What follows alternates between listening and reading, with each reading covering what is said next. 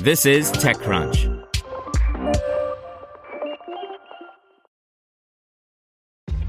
This episode is brought to you by ShipStation. You know, some things take a lot of work, like sending little robots to far-off distant planets. And just as that's challenging, so too is running a successful e-commerce business, especially when there's so much to do. So I want to introduce you all to ShipStation.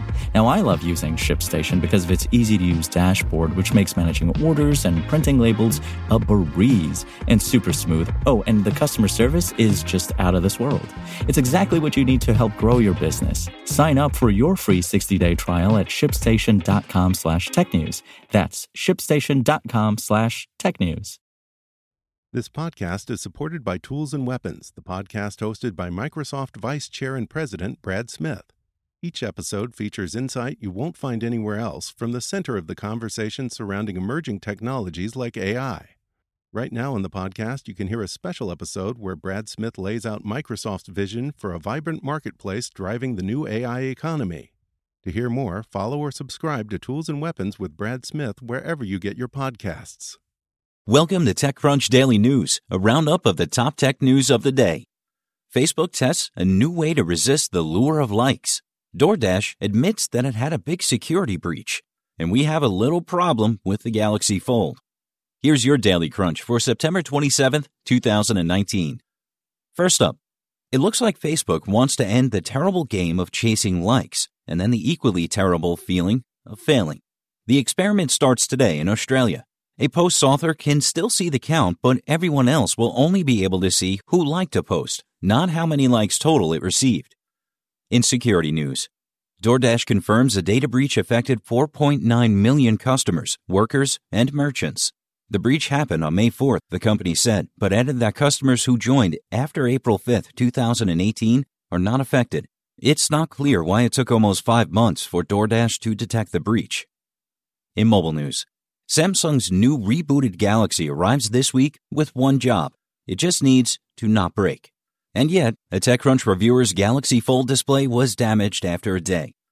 In transportation news, Uber unveiled a slew of changes across all its products designed to promote Eats and micromobility, make life easier for drivers, keep riders safe, and make transportation more accessible. The big highlight? 2 new versions for the future of Uber's home screen. In startups, despite dropping more than 10% in Peloton's first day of trading, the IPO was a bona fide success. Peloton, once denied over and over again by VC skeptics, now has hundreds of millions of dollars to take its business into a new era. To read what the company president said on listing day, an extra Crunch membership is required. In entertainment news, director Ang Lee is explaining why he built a digital Will Smith in Gemini Man. Lee made things even harder for himself by shooting the movie in 3D at 120 frames per second. In that format, everything looks more clear and detailed than in traditional film, so an unconvincing effect would be even more obvious. And finally, the Tesla V10 car software update adds a new Smart Summon feature. It will allow cars equipped with the optional full driving package to automatically drive themselves from a parking spot and collect you in a parking lot.